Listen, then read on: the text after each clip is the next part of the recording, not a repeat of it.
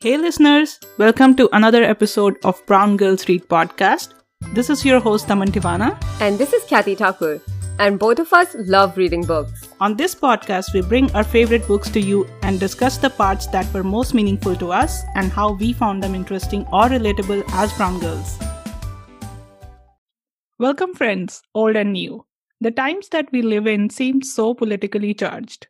For those of you who live in the US, we have been grappling with the threat to democracy in these last 4 years. Yeah, and I'm so glad that it is going to change now. Yeah, that is the hope. And our friends and family back home in India have also been experiencing that for about 6 years now. And I can't surely speak about other countries, but I'm sure there are others who feel their basic freedom is oppressed, especially for people belonging to minorities. And the book that we are discussing today brings a lot of this to surface. Megha Majumdar's debut novel, A Burning, follows the lives of three characters. Jeevan, who is a young Muslim woman living in Kolkata slum, languishing in prison. Her former physical education teacher, referred to as PT Sir, who is recruited into the local right-wing political party. And Lovely, a Hijra, a third gender recognized in India who dreams of stardom. The book is set in motion when Jeevan witnesses a group of men torching a stalled train, killing almost 100 people while the police didn't do anything.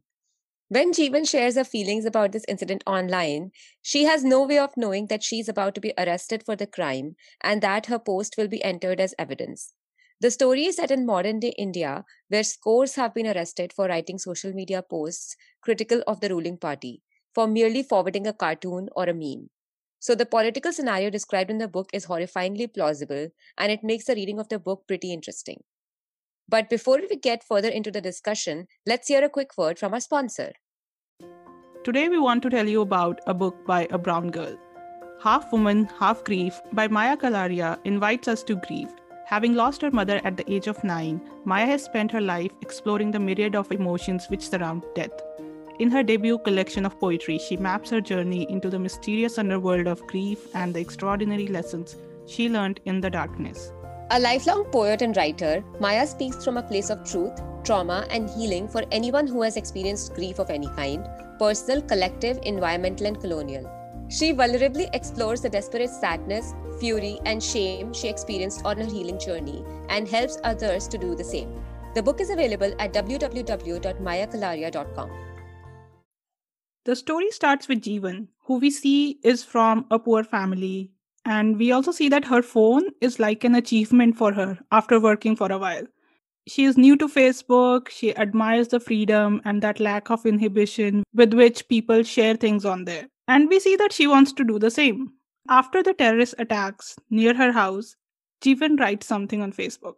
She poses a question against the government, asking if the police didn't help ordinary people like you and me, if the police watched them die, doesn't that mean that the government is also a terrorist? And after that, she gets arrested.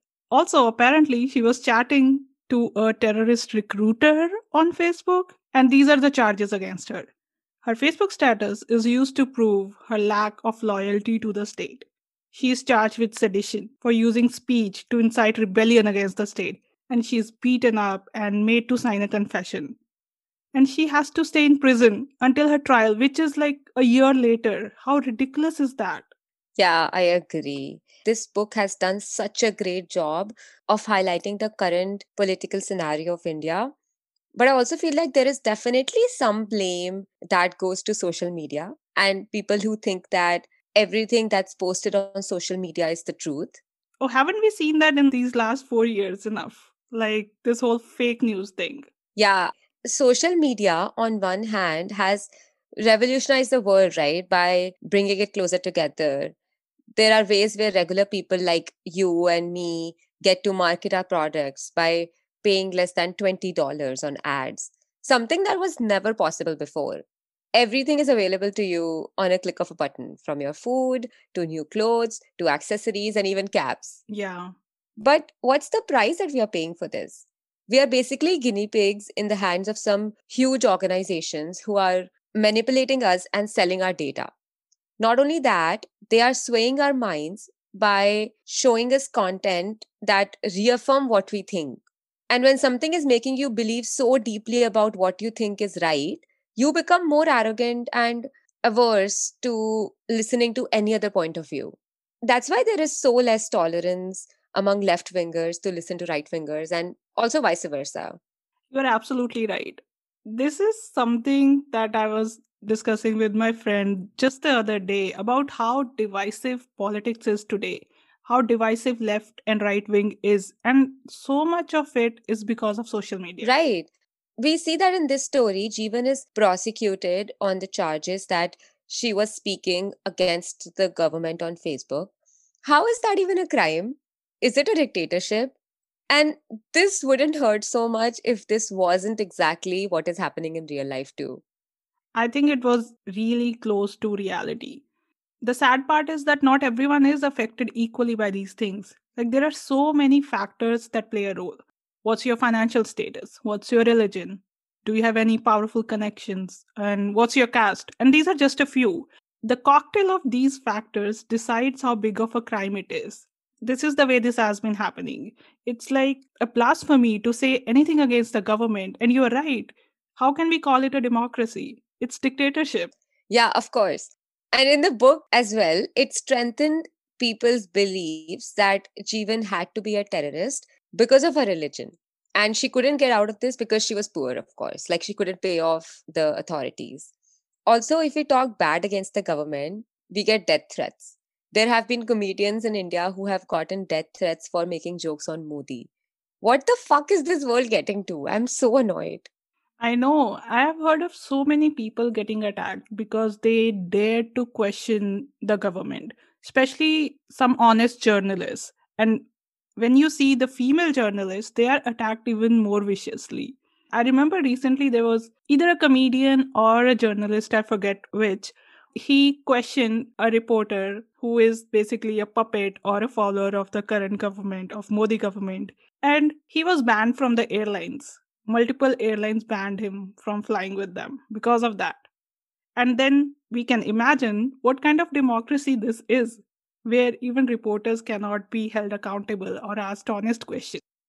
Yeah, I know. And not only reporters, even comedians, right? Like he was this guy that you're talking about was a comedian Yeah, and he was banned from flying on any airlines because apparently he nabbed a reporter, this famous reporter, in one of the airlines and started asking him questions. you know that famous reporter got arrested Yeah. recently. We're so happy. But he got arrested for completely different things. Now he got released as well. Yeah, he did so much drama, like police was doing all these atrocities on him, and when he got out on bail, he acted like he was some freedom fighter coming out of jail. Just ridiculous. And the irony is that this particular reporter or his news channel, they follow the party in power all the time. So, like, if tomorrow another party gets elected, they'll start following them and they'll start saying good things about them. So, that has been happening consistently on their news channel. So, Yeah, like, no backbone, nothing. yeah, right. Speaking of the party in power, I also want to talk about another character in the story, PT Sir. He hasn't been given a name, but he used to teach physical training to Jeevan. His character goes from being a normal PT teacher to basically becoming the right hand of a corrupted leading political party. Before we go into the story, can I say just one thing?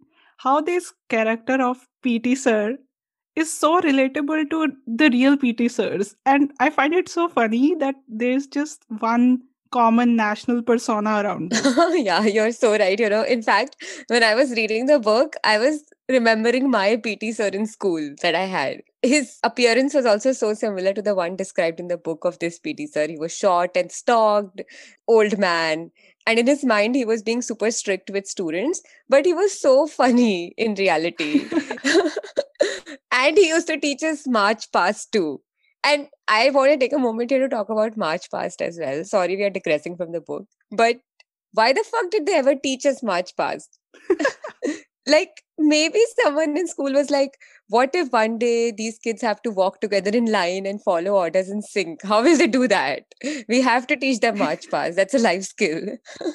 Oh man, the concept of life skills, I think, is so twisted in India. Like, Only NCC students probably need that skill. Nobody else. Yeah, I agree. And even then, like, even to NCC students or to soldiers, like, why is March Past taught? I have no idea who came up with this concept of walking together in line in sync. Probably it's entertaining to watch. I don't know. I think it's a way of teaching obedience, like follow our orders, do whatever we say. That's what it is. There's always one guy shouting commands and everyone is following. Yeah, that's true. Yeah, I agree. And coming back to PT Sir's story, there's also a lynching that has been described in the book that we get to see through PT Sir. And I feel like it hits so true to home. In a village, a poor Muslim man is lynched because of a rumor that he has beef in his house. And the way that scene is described just stayed with me for such a long time. I know. I still can't get it out of my head. The way Mega has written it, the violence and everything around it, it's so vivid. I don't know if it's sad or funny, but the fact that in the end we find out there was no beef at all. There was just chicken in their house, which they were cooking when they were attacked. I mean, how sad is that? Yeah, and it's the reality, right? Like, I have heard news where people have been lynched for having beef in their refrigerators. Once those people are killed by the crowd, they find out that it was actually chicken in their refrigerator and not beef at all. And over the past years, there have been so many instances of people being killed over the possession of beef by Hindu extremists. But I usually just don't get too much into the detail of the news because, why should we get into the gruesome details, right? We just kind of look away and we're like, okay, this has been happening for a long time and it has become a norm and it's okay, fine. But this is the first time it made me realize from the start to the end of how it must be happening, like how a lynching happens. And it was so sad. Also, like, isn't it just sad that this has become so common that it doesn't even feel like news anymore? Yeah, you're right. And I think the book also did a great job of highlighting how this whole cow issue has actually been used to frame innocent people from minorities. Right. And who are these people who have so much anger in them that they just want to kill people over consumption of meat? It's not about the meat. Like, there are so many cows wandering on the roads. Nobody bats an eye. It's only when they can use those cows for political gains, their meat becomes important. Yeah, that is so true. It's just about oppression of a religion by any means possible. And I also think nobody's watching what rich people are eating. It's only where these mobs know they can oppress, they use these tactics. Yeah, agreed. Rich people can get beef anytime they want, I'm sure, in India. And they won't be held accountable for anything. But also, one more thing that I realized is who the fuck said that cow is our mother? Like, even the thought of it is so bizarre. But now I'm also thinking, am I going to get killed over this in India? Well, the good thing is, Kathy, I don't think you're traveling to India anytime soon. So I think you're Yes, safe. They'll I'm find safe. somebody else to target by then. And coming back to the whole cow is our mother thing, everything becomes a mother in India when they need to, enrage the masses, like Mother India, Mother Earth, and so on. But in reality, you can see they don't care about any mother, be it their real mother or these metaphorical mothers, like Mother India. Do they care about the image of India, the economy of India, like where it's going? No. Mother Earth. Do they care what they're doing to the earth? No.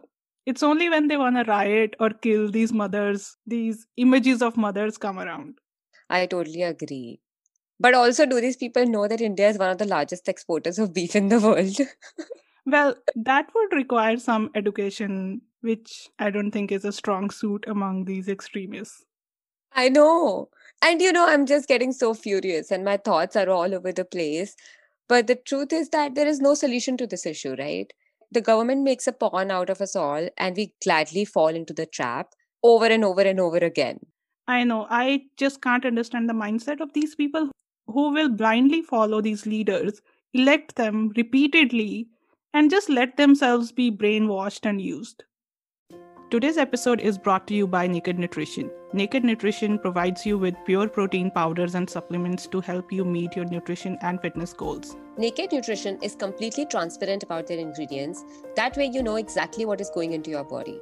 No additives means your body gets more of what it needs, and I suggest checking out their products. Right now, you can get 10% off your first purchase at nakednutrition.com by using the code POD.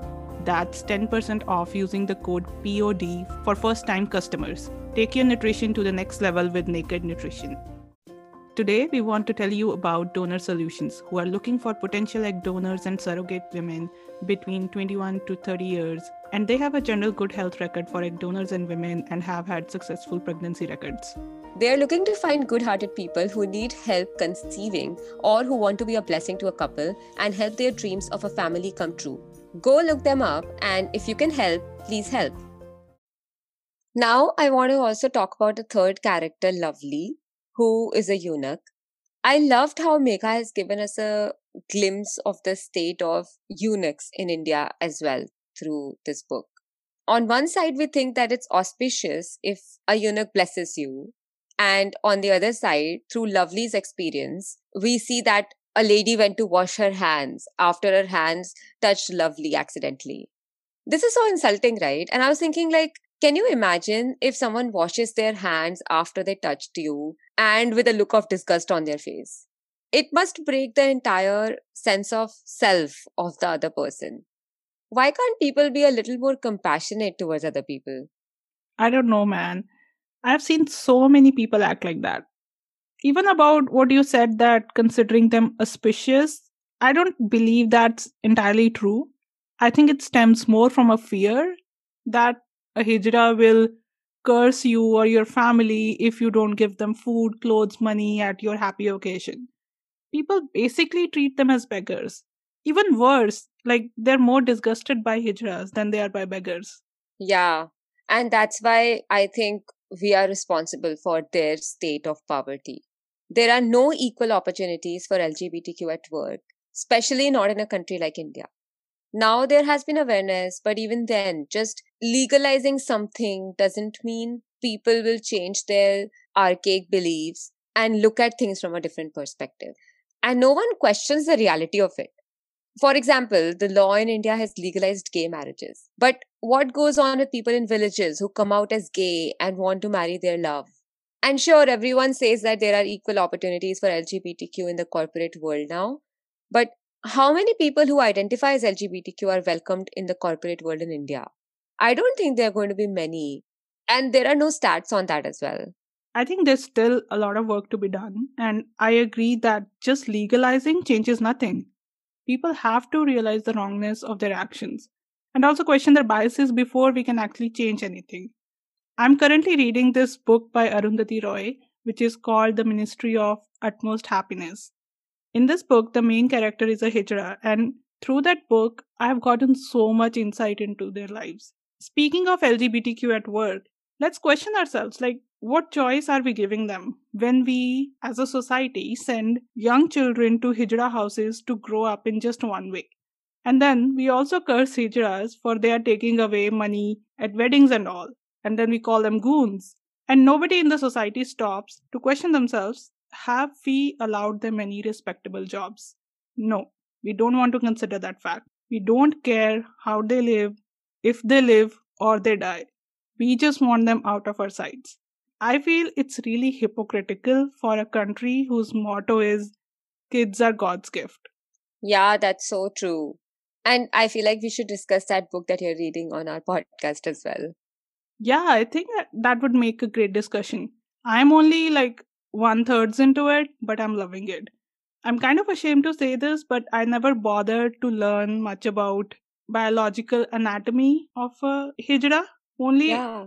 the book mentioned something which was very confusing to me when that baby was born. Like how it could be mistaken for a boy, but next day when the mother was bathing the baby, she realized that it's not a boy. And then I was like, okay, I'm super confused. What is happening here? So I went and looked up.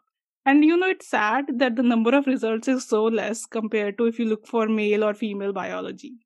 Yeah, there is no real information provided to us in that aspect, right? Yeah, it's so like kept under the covers. Out of curiosity, I also checked with my friends if they knew about this. None of them. Yeah. Okay, I'm going to pick that book up now. Now it's time for brownie points. Before that, let's do a listener shout out. Our listener of the day is Gogs Rocks. They say that, love the thoughtful conversations. Thanks for taking the time to create the content and keeping it fresh. Thank you so much. We really appreciate it when listeners recognize and appreciate our efforts. Thank you, Gogs Rocks. Okay, now let's get to brownie points. The first brownie point this book gets from me is because of how delicately yet realistically Majumdar has written the accounts of people in a politically charged country. And you get to see both sides. You see the brainwashing, you see the mob mentality, you see people benefiting from it, and you also see the helplessness and bad luck of others. Yeah, that's so true. If you're someone who follows India's political climate, you would be able to actually relate everything to a real incident that has happened in India in the recent past. I also like that there were some chapters with point of view of people who were not the main characters, but those were the chapters that added so much to the narration and the story. Yeah, I think that's part of her writing, right? And it's so different from everything that I have read. So this was a discussion on the book A Burning by Megha Majumdar. Although this is her debut novel, it is on the list of National Book Foundation, American Library Association Award for debut novel, and is also currently nominated for Goodreads Best Fiction and Debut Novel, I think. So if you liked it, go vote for it, because we already did. For our next episode, we have invited Megha Majumdar on the podcast to know more about her, her inspiration, and her creative process. Stay tuned to find out more, and until then, Keep listening! thank you for listening to this episode of Brown Girls Read podcast. If you like what you hear, please leave us a 5-star rating and a comment. You can support us at anchor.fm/browngirlsread/support. Your support will allow us to continue this podcast and bring more episodes to you. Don't forget to subscribe and follow us on Instagram, Brown Girls Read Pod, and Brown Girls Read 1 on Twitter. If you have book recommendations for us, you can leave us a comment or message on our social media, and you can also subscribe to us on YouTube for more content.